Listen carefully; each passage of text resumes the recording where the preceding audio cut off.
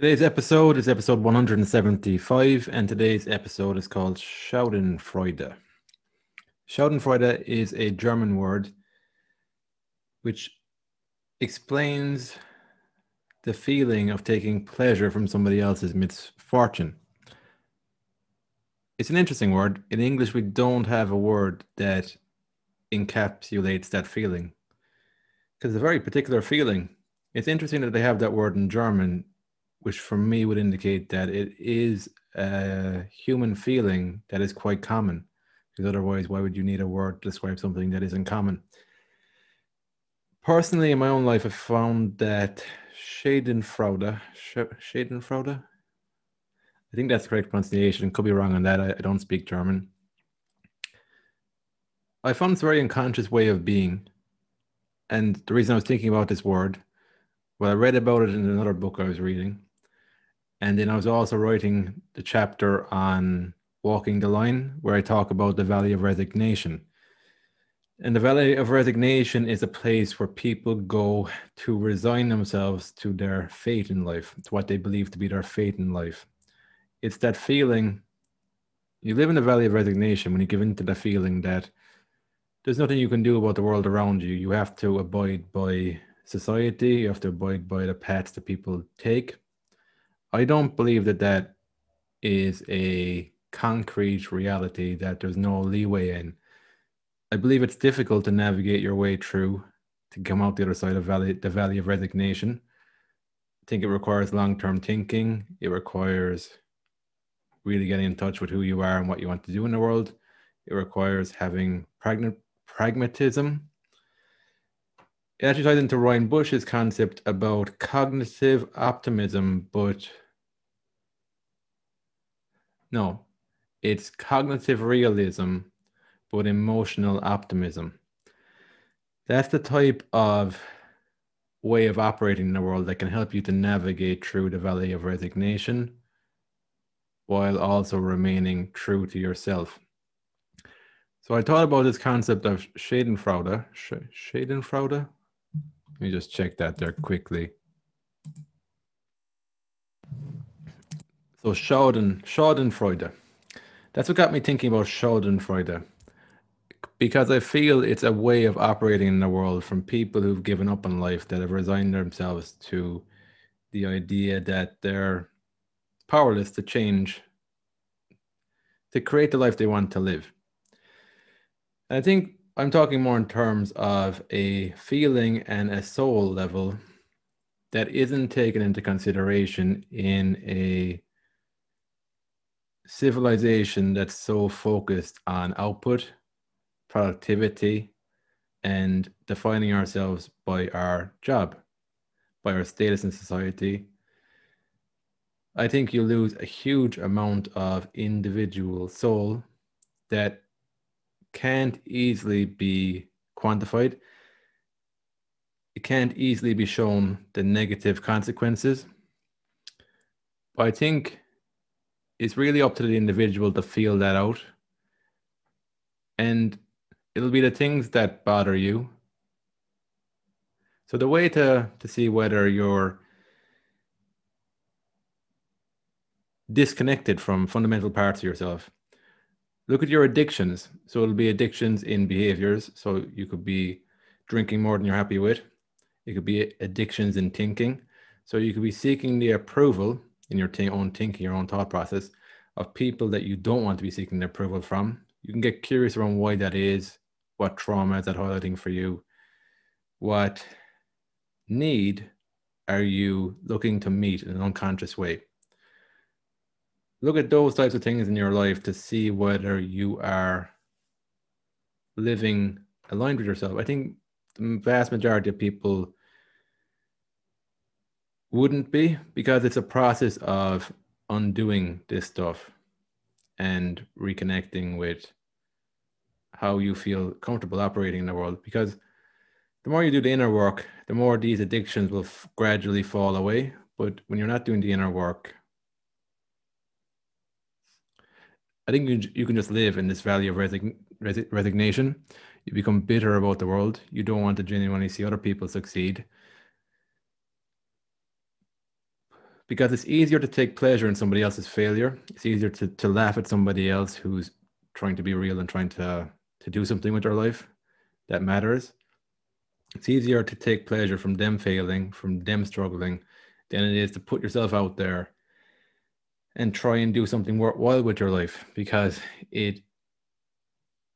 that process is difficult, it's long term, it's not easy. But the positive to doing that is that you don't need to live a life where you're fully disconnected from yourself. You don't need to buy into the entrapment of society. You can navigate your way around that better. So from my point of view, I can't give advice to somebody who's not in the same situation I'm in. I can't give you advice if you've got a family or different responsibilities that I mightn't have right now. But I know from my own experience that there's things I've been through, things I've negotiated my way around, that I could have easily looked at in a way where I'm looking for society to give me the answers. I'm looking for somebody else to do my thinking for me.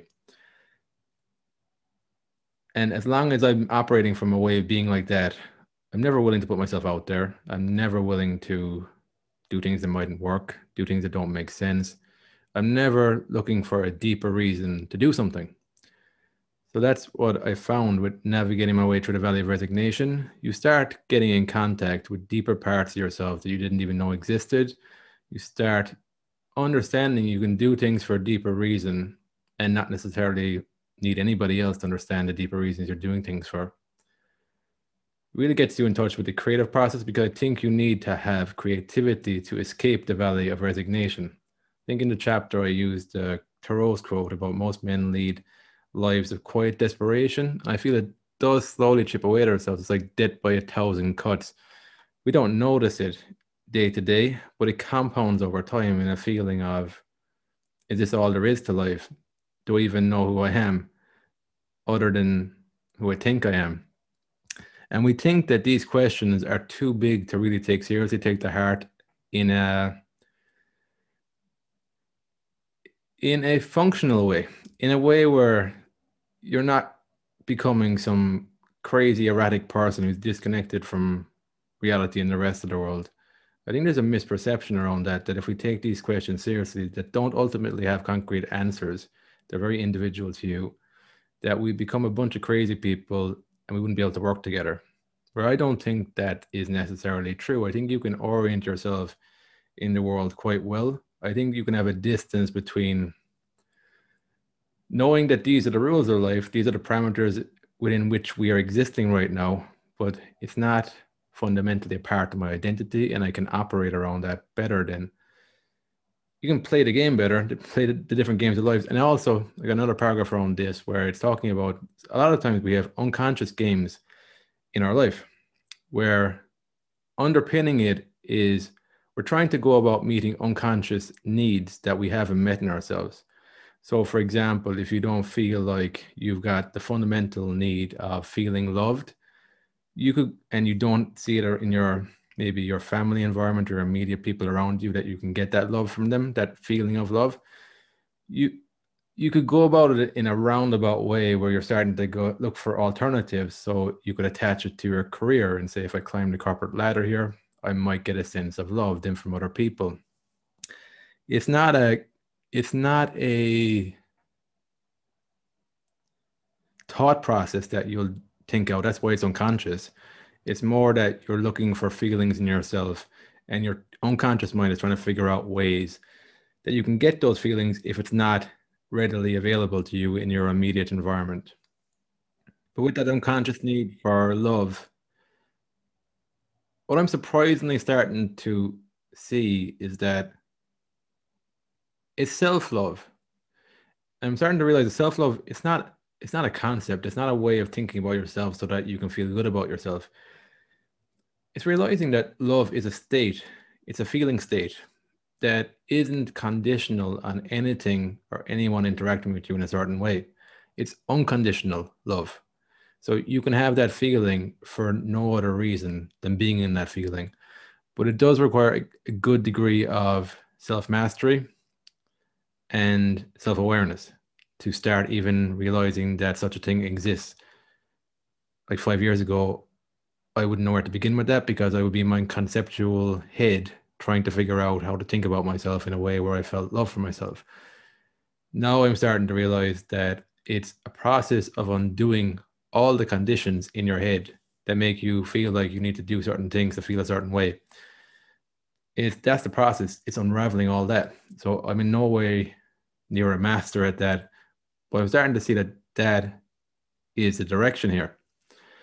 So in that situation, then it like the addictive behaviors, the unconscious needs, that example there, that was an unconscious need to feel loved, they start falling away the more you start moving in the direction of truth, how these things actually work.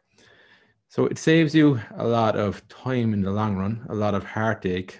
It saves you time and heartache because you just won't be around the wrong people so much. Because in order for you to be playing the game of meeting your own conscious needs for certain feelings, you also have to be interacting with other people in the same game.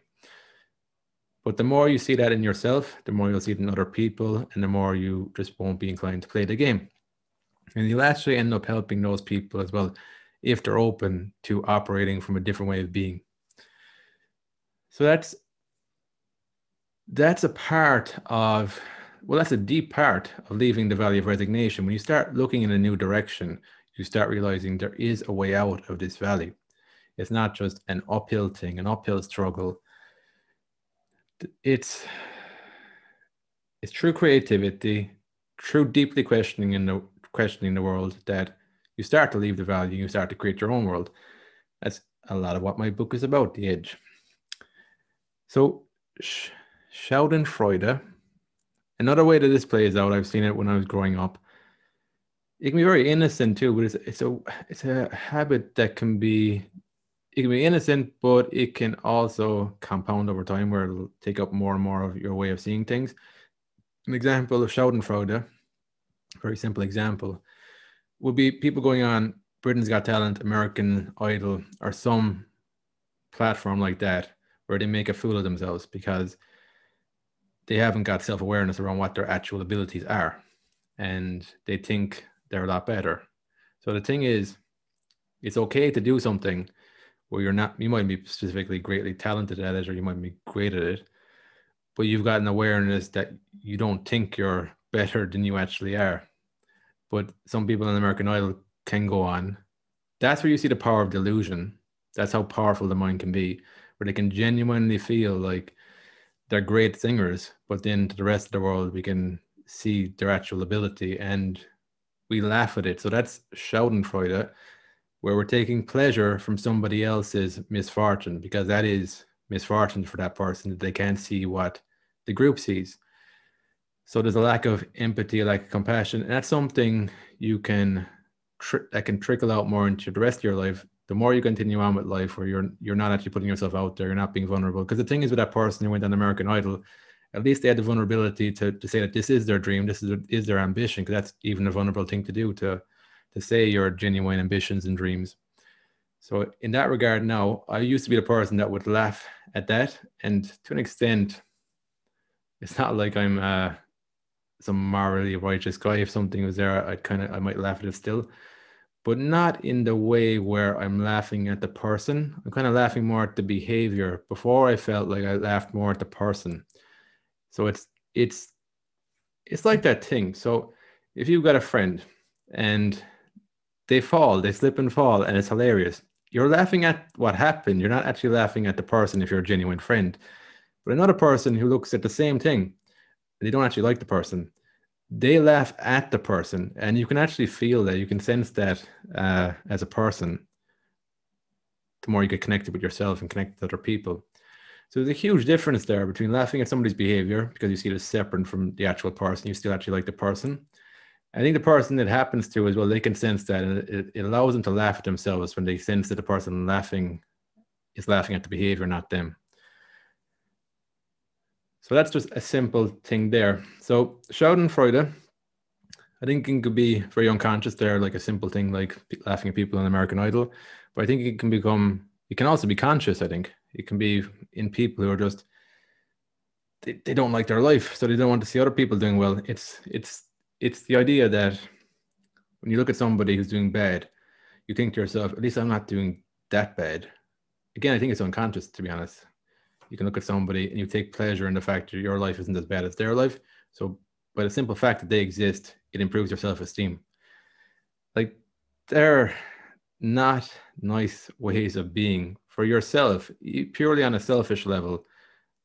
If those are the pleasurable feelings you feel in your life, then your life's going to feel very hollow and empty because you're not experiencing genuine joy or happiness or genuine fulfillment or meaning in your life or purpose. You're just experiencing whatever pleasure you can get, because I feel like that's the bottom of the barrel levels of pleasure we can get, and we can all do much better, and we don't need to be saints or anything like that. We can actually start working in our own self-interest, genuinely working in our own self-interest, because I think from my experience, the more I've been operating for my own genuine self-interest, that's been me working on a podcast, writing books, connecting with people, listening more to people, expressing myself better,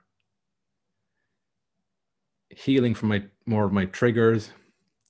So that's me operating for my own self-interest. If I didn't do any of that work, my life would be a lot more painful. Probably engage in Schadenfreude unconsciously, maybe even consciously if the pain was bad enough in my life. So that's the thing with altruism. I don't feel like there's such a thing as unselfish altruism.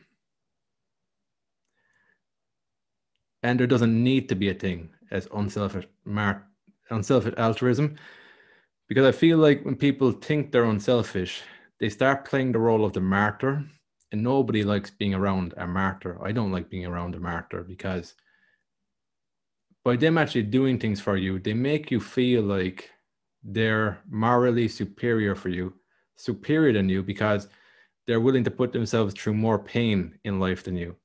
I think that's an awful way of operating, that you associate moral goodness and righteousness with the amount of suffering and pain you put yourself through. I think it's much better to operate from the premise that there's unnecessary pain and suffering we're all putting ourselves through, and life is a process of waking up to that pain and suffering so we can all lead better lives, more fulfilled lives, more meaningful lives, and lives that are more connected to ourselves and to other people. I think that can be picked up on, honestly, from religion, that you can spend so much time looking at saints and martyrs that you start to put them on a pedestal and actually want to emulate them. Again, I feel it's on an unconscious level that you much rather to be that saint who's suffering than a sinner who's got this kind of pleasurable hedonistic life and they're doing so much damage. I think both sides are damaging on an unconscious level. I don't think you need to be a saint to be a good person.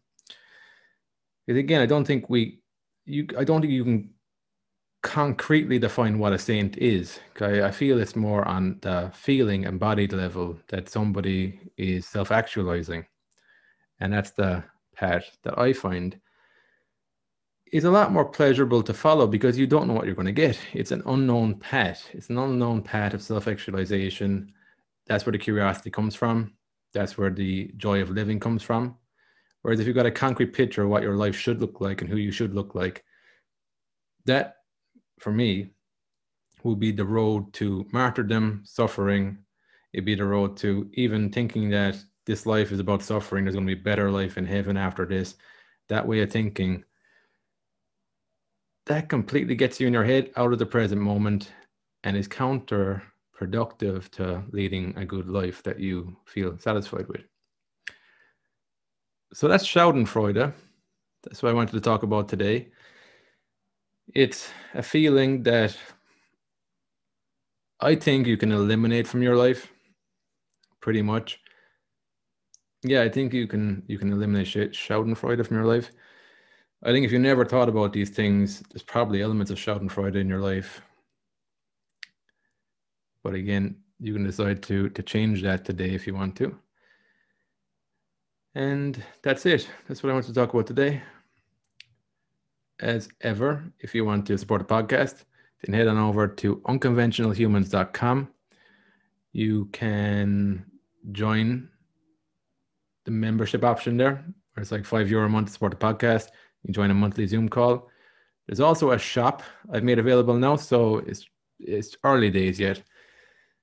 If you want to buy t-shirts or any type of merchandise on with Unconventional Humans podcast artwork and the book's artwork, if you're interested in checking that out, there's a shop link now on the website. And then, as always, if you enjoyed the podcast, I'd appreciate it if you could leave a rating and a review. It helps the podcast to grow. If you're watching on YouTube, subscribe to the channel. Thanks again for listening, and I'll speak to you on the next episode.